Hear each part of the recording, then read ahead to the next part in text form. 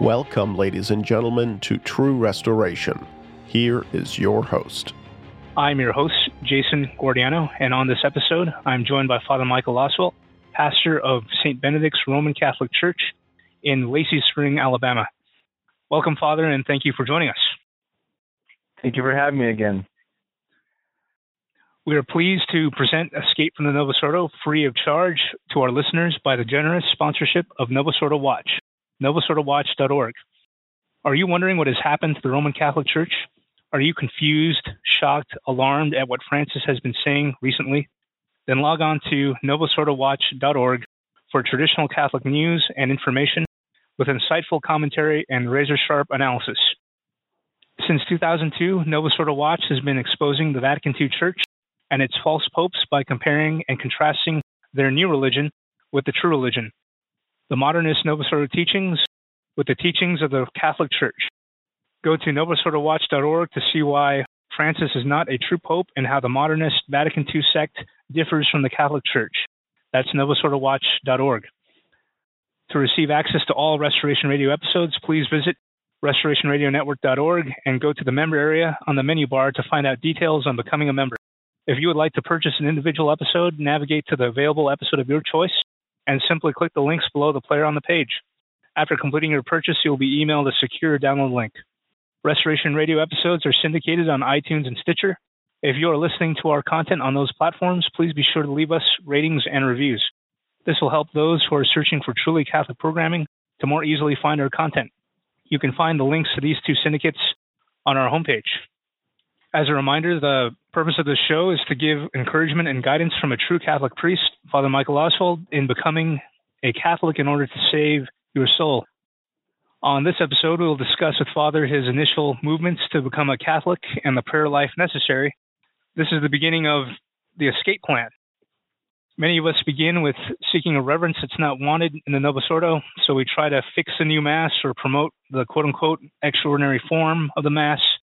Then the bigger questions come, such as why don't Catholics act like Catholics?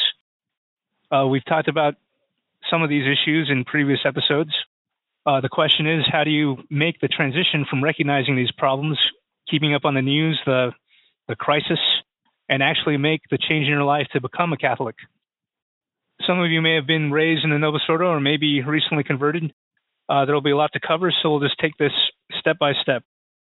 Father, do you have anything else to add before you speak about how you began your path from the Novus Ordo to Catholicism?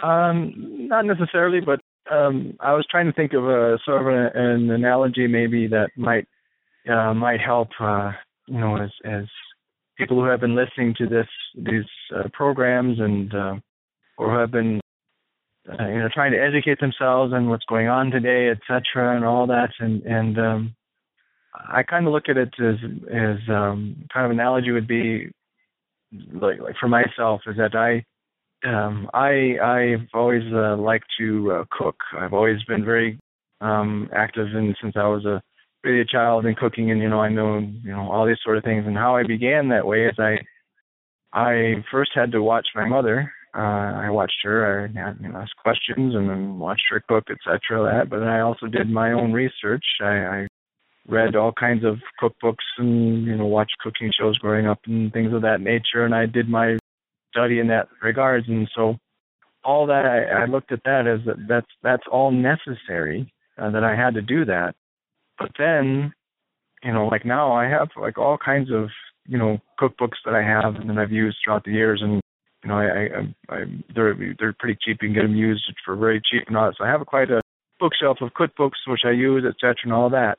But it's just one thing if you have all this information, have all the cookbooks, and you have all this, and you see the cooking programs and all that, but it really doesn't help you at all if you actually don't cook.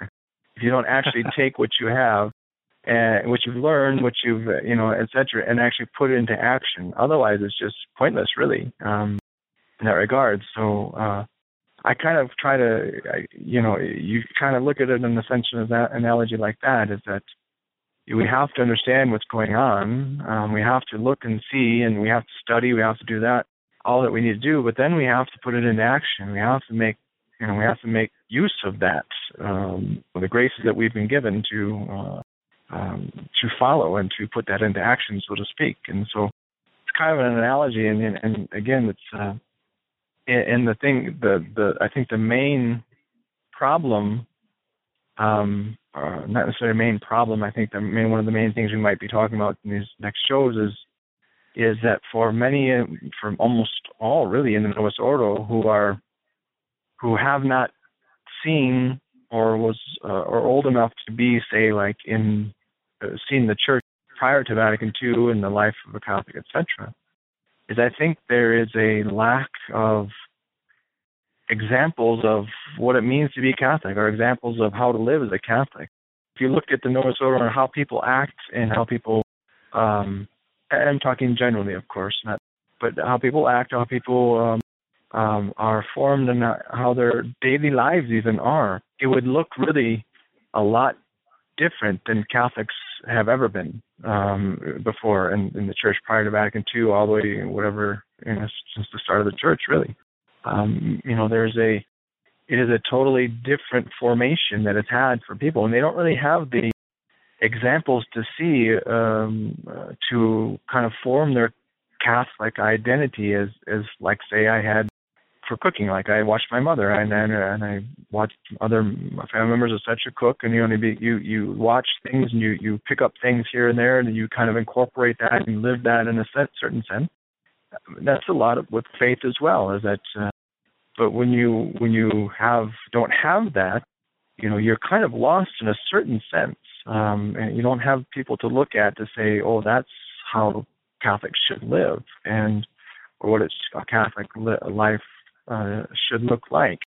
So, but you have to start somewhere, and you can't look around, and that's one of the reasons why you look around in the Novus Ordo, and for many people that are looking at it, is that it doesn't look, people are living just as worldlings. It's totally nothing but worldliness, with a little bit of sprinkling of a Catholic veneer, in a sense. Come to church on Sunday or something, but that's why you have, the just in the daily praxis of daily life of people, is that, basically, do people pray the rosary anymore? Do the people pray their meal prayers, much anymore? Do they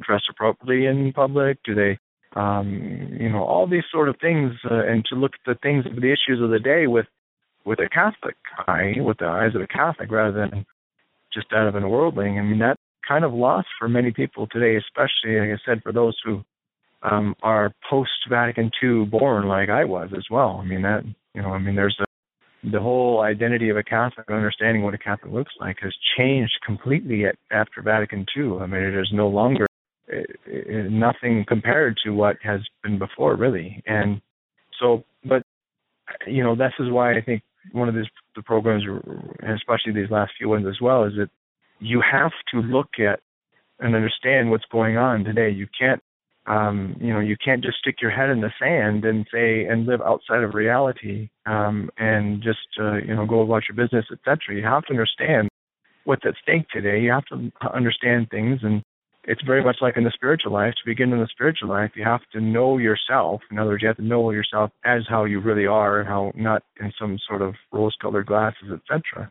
And then you begin to work on it from that point, very much so in what we're doing today. So it's very important that we have to keep up with certain things in a certain, not in a certain respect of knowing what's at stake, and we have to study and all that. But at the same time, too, we have to live as Catholics have always lived. We have to understand what that is, how to that Catholic identity, but to ignore today in the reality and just sort of live outside of that is not helpful. But at the same time, you don't want to go to the extreme where you're so flustered and so disconcerted, and so lack of peace of soul in regards to, as you see the chaos that's going on in the Vatican II, et cetera, and all that. But you have to find that you have to live. You have to look at your soul. You have to save your soul, of course. That's our primary concern, and so we have to live as a Catholic. And but we have to do something about it. Is that if you're and I said it before, I think in other shows, is, how is it that, say someone is in the Novus Ordo and, does see that there are problems going on, etc., and they're very disconcerted and very just all sort of worked up and everything, and they're seeing the terrible apostasy, they're seeing the the liberalism, rampant liberalism, the denial of dogmas and doctrines, etc. And you always have to step back and just remind them, or have them be reminded, that how is it that the church, who is the bride of Christ, is a perfect, given to us by our Lord, how is she, the church, then a cross for someone? It can't. In other words, the church is indefectible. It cannot give what is evil to the faithful, or lead the faithful astray. It cannot. You can't do that in that regards. So, those are all red flags. And if you see that, and the course that the Vatican II has taken and has continued even more so prominently in these last 10 years or so. Again, you have to do something about it. In other words, you have to recognize that that's not the Catholic Church, and then you have to take your steps and to leave it, because it's not the Catholic Church. But then part of that means that then you have to begin to live as a Catholic, and that's kind of where, I guess, we'll try, or I'll throw some little helpful maybe hints or helps as much as I can for people to know. Yes, Father. In recalling your stories in the Novus Ordo Seminary, I remember that you read a lot of the lives of the saints, and thinking about that now, that looking at their example, that it's so foreign compared to life in the Novus Ordo. And that's one of the things I think that would help immensely for people, is to read as much as you can about the lives of the saints, and the biographies of the saints, and the autobiographies of the saints as well. Like St. Augustine's written, of course, his own biography here, St. Teresa of Avila, but you read that, and you begin to have a sense of how Catholics live. And granted, for All Saints Day, I always remind people of this as well, and it says we learn about the saints, we look to them, but we have to look at it sometimes in a more general principle way, not necessarily like I'm reading a biography of Saint Rose of Lima, and I read in there of the immense amount of mortification that she took upon herself, of course under the guidance of her spiritual director. But nonetheless, the penances that she did, and that shames me in a certain sense, that I'm not doing in a sense what she did, the major things that she did in regards to penances and that. But nonetheless, is that this a lot of people are not called to necessarily do that amount or that, and so we have to be careful and realize the saints is that there's many times that for most people are not called to to live like a monk in the desert or something of that nature, but it's the general principles behind that. We all have to do mortification, we all have to do penance, we all have to live that way depending on our state of life. But so the lives of the saints are wonderful examples for us as Catholics to begin to understand that Catholic identity, and it looks different sometimes in certain things, in certain amounts, etc. I guess you could say, like I said, different penances or different mortifications in a specific example. But nonetheless, is that the Spirit is still there, that we must do penance, we must live the cross, we must carry the cross, we must, as Catholics, we must do this, we must do that. And so those lives of the saints are wonderful examples to reclaim that Catholic identity, and because also in those lives of the saints, you see also the life of the Church herself as how it goes, and in the general sense, and you read again, especially even just if you read good biographies of Catholics who maybe necessarily aren't saints as well, like I read I've read like the biography of Pope Pius the 12th or Pius the 11th, and I just read Pope Saint Pius the 10th again biography. But so you see the life of a Catholic and what it looks like, and you can begin to apply that into your own life. And so it's a vast treasure field for people to have. Always again reading it with the right understanding, but you get to see what a Catholic life looks like, and that's again priceless. Father, as we look at the saints, how should we discern which saints we should have a devotion to? Well, we of course honor all the saints, of course, everyone in regards, but yet we certainly have certain attractions, so to speak, to certain saints, and there's really no set rule that we have to have, other than outside that of course, our Blessed Mother, of course, but we have to have a good and powerful devotion to her. But certainly, you can look at and any other saints, and most especially our own patron saint, those saints that we're named after. We should have a good relationship with them. Our confirmation saint that we've chosen as well. I mean, that's a saint we should have a good devotion to as well.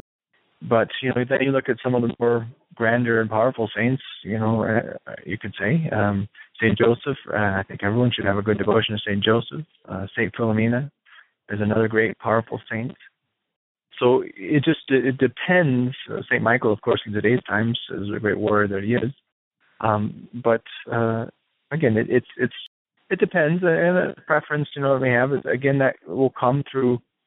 Sometimes our prayers or readings. Like I said, you read Lives of the Saints, and you say, "Wow, this really." I can see some of my life or things I went through maybe in this life of this saint, and maybe that's a good avenue to have a good devotion then to that saint.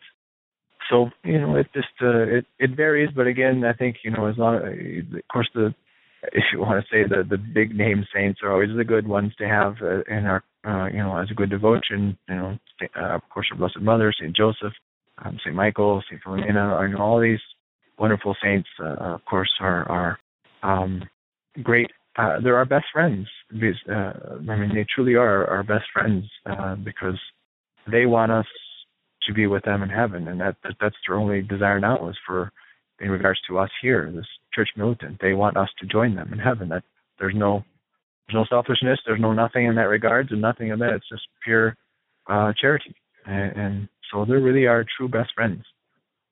And in addition to that, Father, with coming from the Novus Ordo, will you have to watch out for saints that are canonized in the Novus Ordo?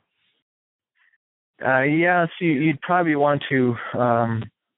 Yes, you'd want to usually avoid, that. It very well be in a good example. Well, a good example would be, let's say, take say Padre Pio. Padre Pio was a very holy priest. Did very worked wonders in his life, and the church even prior to Vatican II, of course, was. At first was, of course, as it should be, a little bit weary, etc. But then, began to see the holiness of Padre Pio. And now he was canonized by Vatican II after Vatican II. But as far as personal prayers, certainly one can pray to Padre Pio personally, privately. There's nothing. Just like because everyone who's in heaven is a saint, whether they're canonized or not. Anyone who makes it to heaven is a saint, and so one certainly can ask Padre Pio for help or to have you, or something of that nature. But for a lot of the other, you can certainly pray privately, but as far as public prayers. Like myself, if I were to pray in regards to that, it'd have to be one who was canonized prior to Vatican II in that regards, which is, we know that a mark of infallibility of the church is that the church declares a saint, that's infallibly then that saint, that person is in heaven, that is a saint. So it's always best to stick to those who are prior to Vatican II. But again, you can see sometimes maybe there's could be some very holy people that maybe if there was a true pope or the true church was in the right, they maybe would have been canonized. But that's publicly we can't necessarily have public prayers to those people, but privately one could, I suppose, pray to that person for their intercession, their help, and should they be in heaven, certainly then they would help. But keep in mind too is that you have, I think there's the coin or the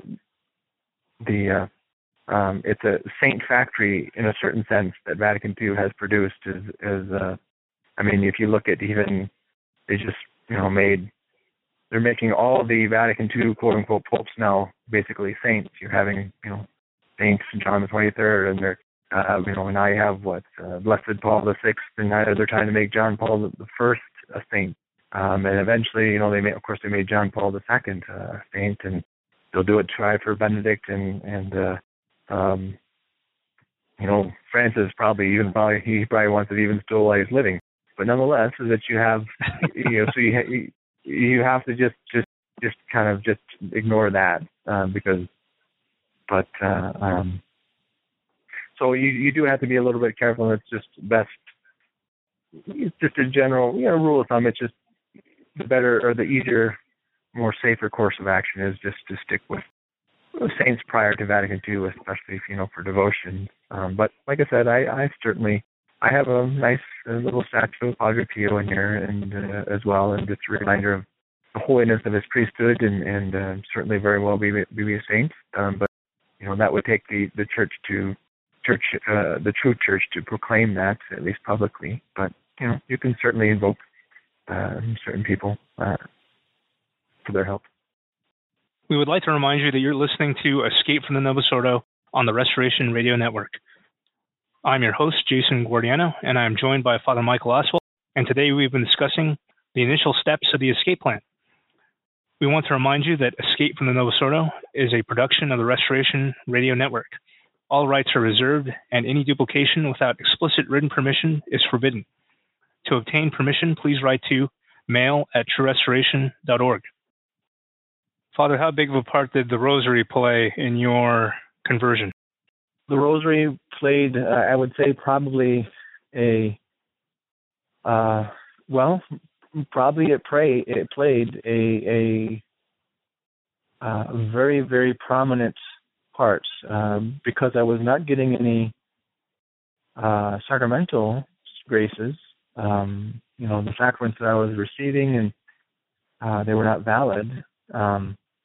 And so it was the Rosary that I think certainly was the thing that was procuring graces for me, actual graces, and by the benevolence of and merciful hands of our Blessed Mother. So I certainly, and I would say that in seminary, when I was in the Novus Ordo seminary, I began, which I had never done before. I prayed the Rosary, of course, before, but in the seminary, I began to pray the full 15 decades every day. And I certainly think that helped me immensely, and I certainly look at that as one of the great anchors that kept me from being swallowed up in the Novus Ordo, really, and helped me to escape. So I think the Rosary played an immense part in my conversion and in my safety, really, to the truth, in many things. But if you read, there's a very good book. It's called The Secret of the Rosary by Saint Louis de Montfort, and very good book, short, very short chapters, but it's very good in regards to explaining the power of the Rosary, as it's certainly as the Rosary, of course, played an instrument part in the crushing of the heresies of St. Dominic and the Albigensian heresies, and all of the heresies of, it was the Rosary that, and devotion to our Blessed Mother, who played a great part in that. And And I see that, I see the power of the Rosary even today, not only in my own life, but in others as well. And I saw it in Novus Ordo. Those people who are of goodwill in Novus Ordo, who are trying to be Catholic, who want to be Catholic, who have a desire to be Catholic, and it's inevitable that they all pray the Rosary, which in Novus Ordo is really, truthfully, for the vast majority, they don't pray the Rosary. There's no really devotional life. But for those who do, and do it regularly, I think, they're the ones, I think, who's of goodwill, whose eyes will eventually, I think, will be opened, and they'll fully, and they'll be able then to leave the Novus Ordo and become be within the true Catholic Church then, and I think it's because of the benevolent hands of our Mother. So you would say the Rosary is pretty much required, Father, right? And something you can do now. Absolutely, yeah. There is. It is truly. It is a requirement. I would go so far as to say that it is an absolute requirement to pray a Rosary. Of course, we see our Blessed Mother asked us to pray a Rosary every day. At least 5 decades is what her desire was, and she did say that is through the Rosary and the Scapula that she'll conquer the world, or her heart will conquer. And I cannot see how one could not pray the Rosary regularly, have a devotion to it, and pray it every day, and do it devoutly and in the right intention, of course, and not then be led to the truth. I mean, I in my mind, I don't see how that is a possibility. It may take some time. It may take a long time, maybe even, but St. Alphonsus Liguori is very, very keen and very, very emphatic when he reminds in his book, Glories of Mary. He says, those who have a devotion to our Blessed Mother, those who have a true devotion to her, will not be lost. And he was pretty emphatic about that, and it's true. If we certainly have a strong and real and true devotion to our Blessed Mother, especially, of course, praying the Rosary and other devotions we can do for her, and we have it as a true devotion, she certainly will protect her children. She will lead her children then to the truth. She will lead her children then to our Lord, of course, her Son, which is what she wants. So I think it is an absolute necessity, and anyone can pray it, and anyone can pray it often, especially if you're in Novus Ordo. I would suggest making the time, trying to have the time to begin to pray all 15 decades. I say 15. I don't say, of course, the luminous mysteries. They're not part of the Rosary. That's just was another slap in the face of the true faith, and especially our Blessed Mother as well, by John Paul II. But pray all 3 mysteries of the Rosary. One could pray.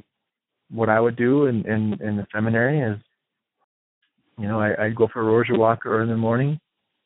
I'd pray 5 decades. I'd take another walk maybe around in the noonish or something of that nature, or pray 5 decades, and then in the evening pray the other 5 decades. And so you certainly can split it up if you can, or if you're driving to work even, I do this often when I drive on missions. I'll pray the Rosary, and it's not like it doesn't. It's just on a natural level. It's not like it takes an exorbitant amount of time, but you do certainly have to still have some. Especially when you're driving, you have to be careful. Of course, you don't want to. You want to have as much attention as you can to the Rosary, but certainly you can do a little bit while you're driving, and then, but it's always best if you can to pray on your knees, and the church is always, of course, is the best way. But you have to do how you can, and so. But it is, I think, indispensable in the life of a Catholic is to, one must, as they used to say in the old days, you must pray your beads, and that certainly will help.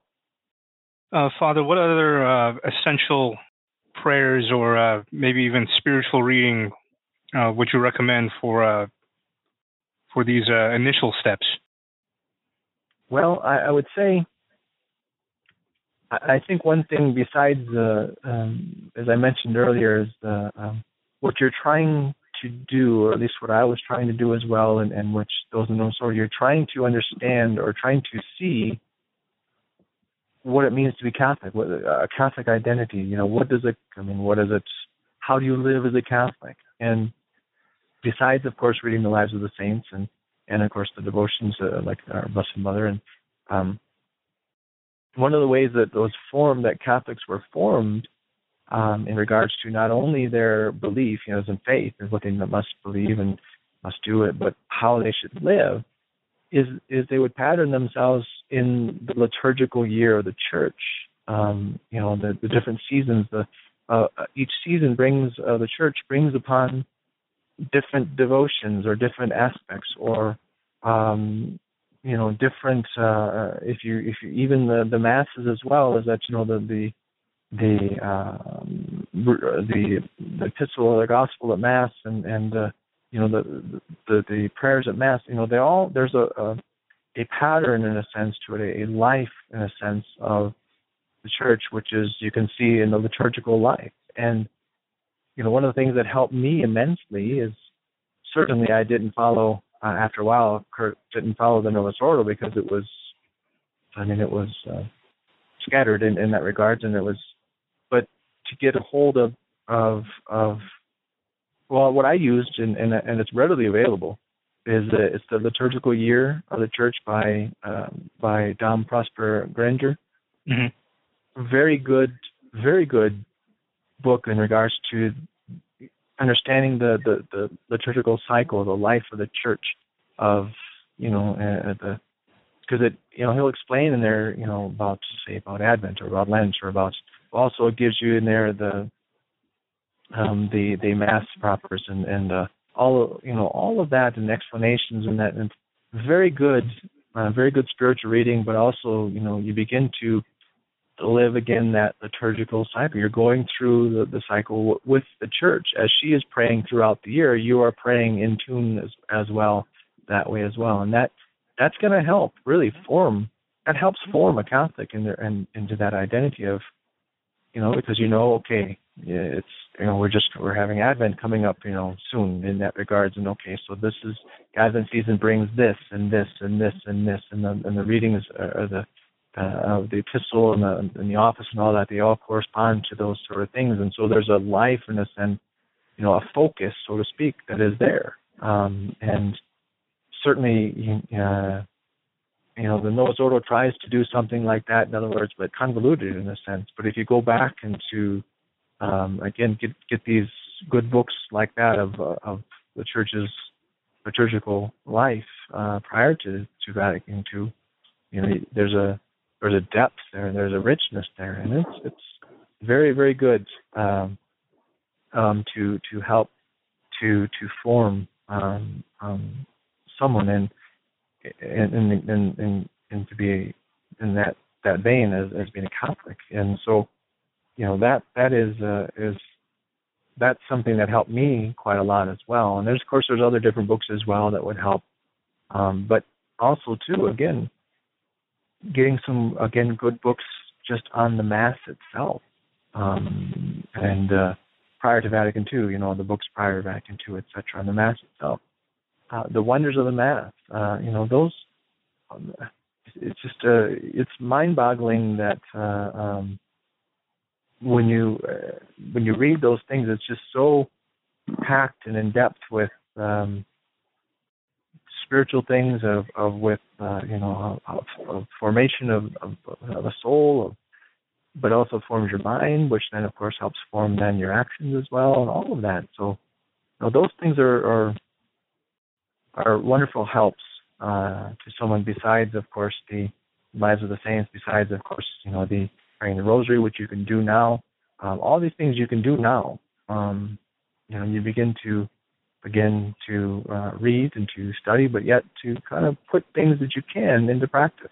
And That's one of the great things of the treasures of the church, is that we have such a depth of things that we can have at our fingertips. I mean, especially today, in today's times, we can pretty much have access to almost anything we want in regards to all the books that, the churches, those within the church have provided for us and all of that. So it's much easier today than it ever has been. And but you always take what said in Imitation of Christ, and he says, I have to be careful that you can have all the knowledge in the world. You can understand all these things, but if you don't put it into practice, it doesn't do you anything. So, we have to balance those things, and we have to apply and start to put things more, do those things that we can do, and put them into our daily lives. It's amazing how much doubt is sown into your faith of trying to be a Catholic when you're in the Novus Ordo, that you just don't know what's correct, and all the things you've just talked about, Father, instill a confidence that was very strange. That while in the Novus Ordo, that it's okay to believe these things, that the Catholic Church is correct. How did you experience that in your time in the Novus Ordo?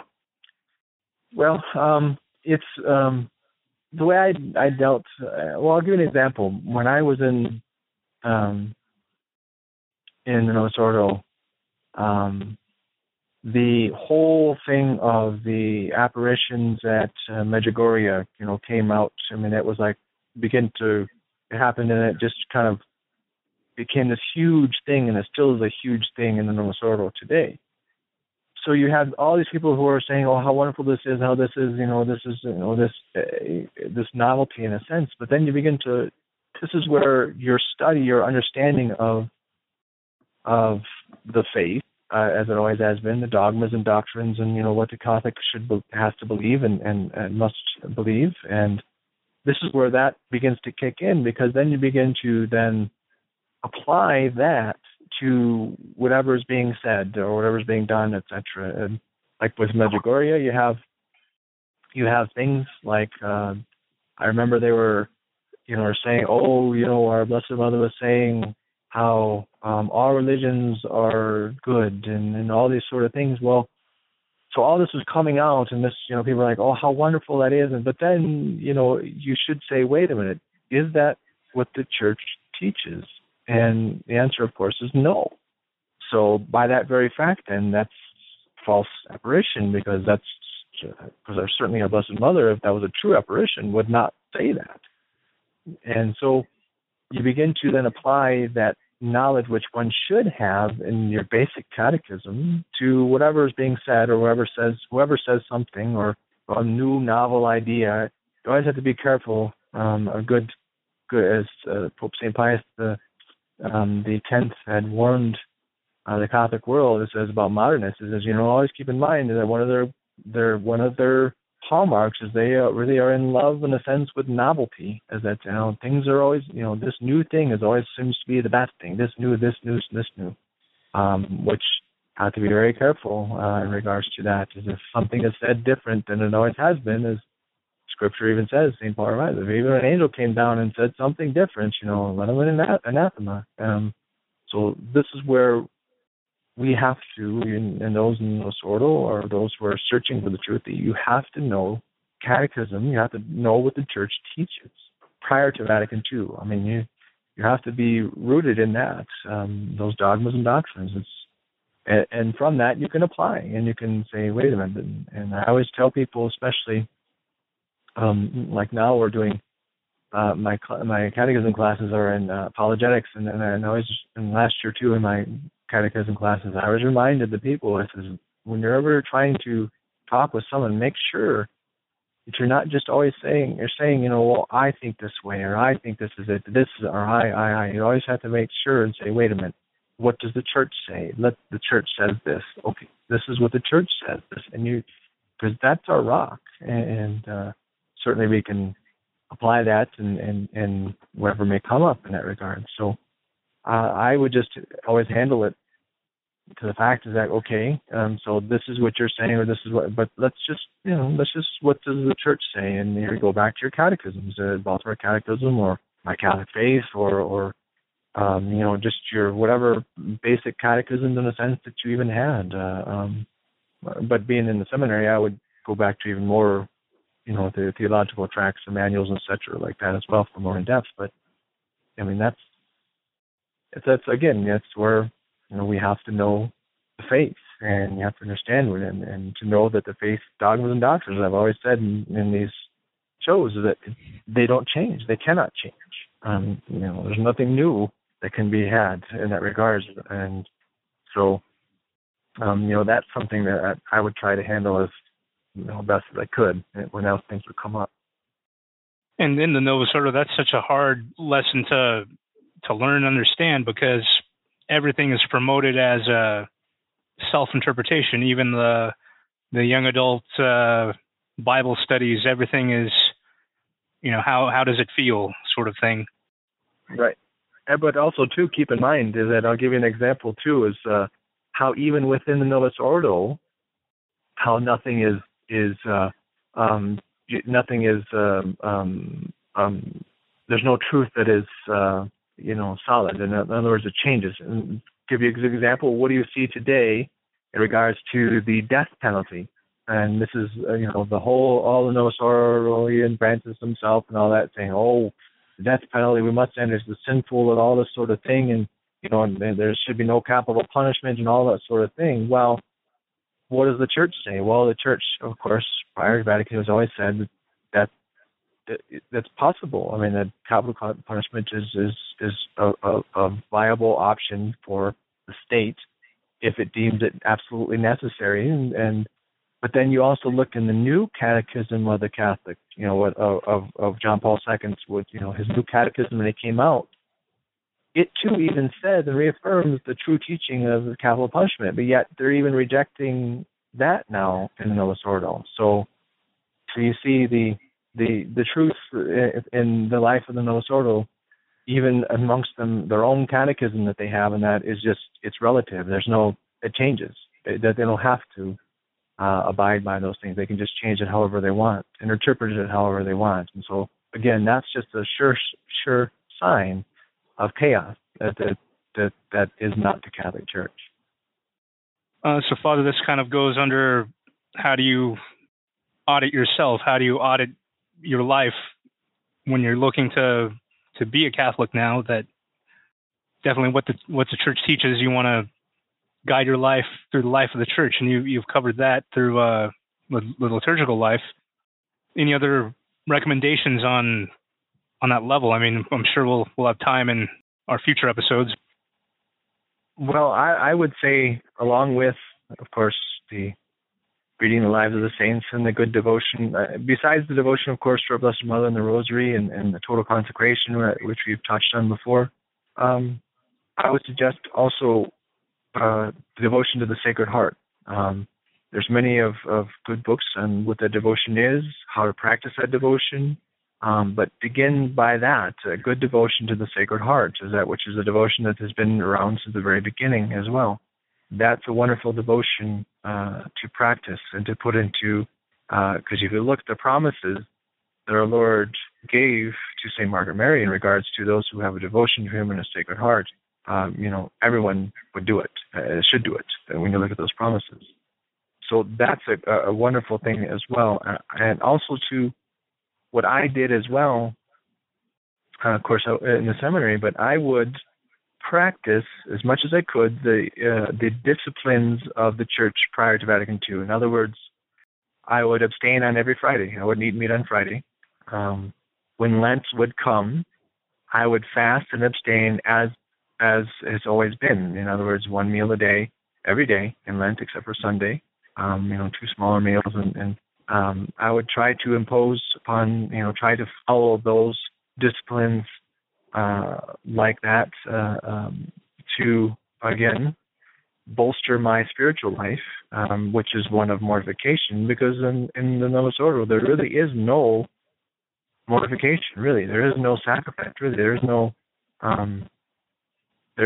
penance, really, to be had, and we need that. And the more we do that, as far as and the church, as a loving mother that she has been, imposed that upon her children for their benefit, for our good. But Vatican II has, rescinded that, and so basically there is really no mortification in that regards, and we need that. And one of the things you look in Scripture when our Lord and the apostles were, some of the disciples were trying to exorcise some demons from some people, and they were having no success at it, and they complained to our Lord, and our Lord reminded them, says, listen, there's some demons, some that not only have to be exercised by prayer, but also fasting. It's that 1-2 punch, it's that fasting, the mortification, which we need, and that will help immensely. That will also help immensely in regards to people to live more as a Catholic, to die to oneself, one's own really pride, and help then you're able to see more clearly a lot of the times. So that is a good thing. Also, trying to do a lot of the normal customs, so to speak, of each season of the church. Again, in Advent, do the customs. There's some very good books, and I remember reading some of Catholic customs of Catholic life, and some things to do during each liturgical season, whether it be Advent or Lent or what have you. Those things you can begin to implement in yourself, in your own life or your family's life, more and more, is that you begin to live again more and more as a Catholic. Again, just exteriorly maybe at first, but that's going to help interiorly because there's an interplay there. So you begin to use that that sort of, again, I guess you could say, rhythm of the church in that regard. Also, what I did, and this will go more towards, and I'm sure we'll talk in the future of more specifically in regards to those maybe who are in the clergy of the Novus Ordo, but even those who are lay people, is that if you can get your hands on an English version of, say, the Divine Office, not the liturgy hours of the post-Vatican II, but the Divine Office, as it always has been prayed by priests, but even by some laity as well, and religious, of course. Or you can get your hands on they have a little office of the Blessed Virgin Mary, or her office, or other little books like that of or even in a lot of the missals of the old missals, they may have Compline, or they have Vespers or something of that nature. Begin to pray that. That again that was what has been prayed, of course, for thousands and thousands, 2,000 years by priests and religious, but also by lay people as well. When they could, for some anyway. And you read of many of the secular saints as well. They would pray the office as well, and all those are accruing graces, actual graces, to help. Well, basically, what you're trying to is to have the fortitude and the strength to be able to do what you need to do. In other words, to live as a Catholic, and that means you have to. You're going to have to make some difficult decisions and have some difficult things that you're going to have to do. But the graces are going to be there if you begin to do it now. And so little things, even just little things like maybe even just praying or maybe beginning to memorize maybe a little, like the Our Father, like in Latin, Pater Noster, or the Ave Maria, or it doesn't, on the surface it may just seem, well, that's kind of no big deal, but really, Latin is the liturgical language of the church. That's the language of the church, and it's little things sometimes like that you begin to connection, so to speak, on a natural level, even just not necessarily on a supernatural level, but even on a natural level with the past, of with the Catholics before. They prayed often in Latin, and little things like that, or even just music. The one thing, I'm internet is wonderful in some ways, and I go often on YouTube, and they have people upload or wherever that I'm not sure what that's, or download or wherever it is. A lot of chants. You have just a vast variety of chants or Catholic old music, and again, just you don't hear that in the Novus Ordo. And you hear I called it the Haagen-Dazs masses. David Haas and Marty Haugen. They wrote all those 70 songs which they still sing today, and it's just all just syrupy and all that. But what about the beautiful Latin chants, all the wonderful things, and like with All Souls Day coming up, the Dies Irae, whoever hears that in the Novus Ordo, you don't hear that. But what a moving piece, beautiful that is. But all those even those little things just like that help. You'd be surprised at how much that does help to form that Catholic identity, which you can do now. Even if you're in the Novus Ordo and you're trying to break, or you have to break, or you're still in a sense discerning, I guess you can say, but you begin to do all these little things. You begin to then form yourself in your life and your prayers as Catholics have always had been. And again, there's graces that will be there. And so, all these little things, again, they can help immensely. As we close out this episode, we have covered the initial steps of the escape plan and necessary life changes and the makings of a prayer life as a Catholic. And I want to thank Father Michael Oswald for his time and being with us on this episode. Father, is there anything else you would like to add in summary before we close out our episode?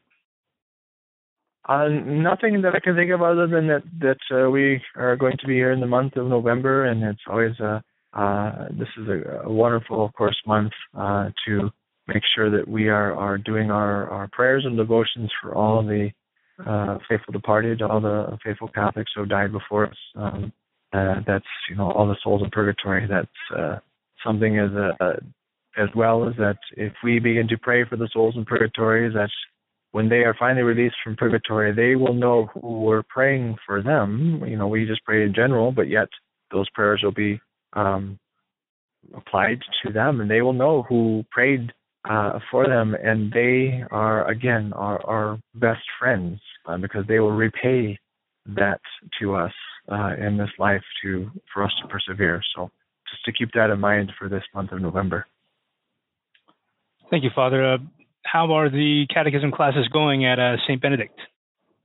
Oh, they're going very well. We're doing apologetics, and we're just starting. We're talking about God and about the proofs, certain proofs, a general way of the existence of God, and so when we get to sometimes talk to atheists, and we can at least try to converse in a sense with them, or throw those seeds of conversion for them, and then I'll intersperse those things with. I'm going to talk about some historical things, especially those that have been maligned, like I'll talk about the Crusades, I'll talk about the Inquisition, I'll talk about like the French Revolution and all things of that nature, just so, just to kind of combat the lies and the misinterpretations that have been had by so many enemies of the Church. So it's going well. Not too many people have fallen asleep yet, which is a good thing. That's always a good thing. And again, you can find the audio for those classes at st-benedict-hsv.org. Well, once again, Father Oswald, thank you for your time, and we'll talk to you again next month as we continue this series. God bless you. Okay, thank you, and God bless you. We would again like to thank Novus Ordo Watch for their generous sponsorship, novusordowatch.org. If you have any questions for Father Michael Oswald or feedback on this episode, we would love to hear from you. You can contact us at escape@truerestoration.org, and we will pass along your questions or comments to Father Michael Oswald. And we would also take this moment to remind you that all correspondence with us are strictly confidential. All of us here at the Restoration Radio Network would ask that if you found this show to be informative, helpful, or in any way beneficial to you and to your faith, that you please consider sending a note of thanks to the clergy who help make our network worthwhile. Remember that above and beyond material contributions, the most important donation you can make to our work here is prayer. Please think of offering a Mass, a Rosary, or even a simple Ave for our work the next time you pray.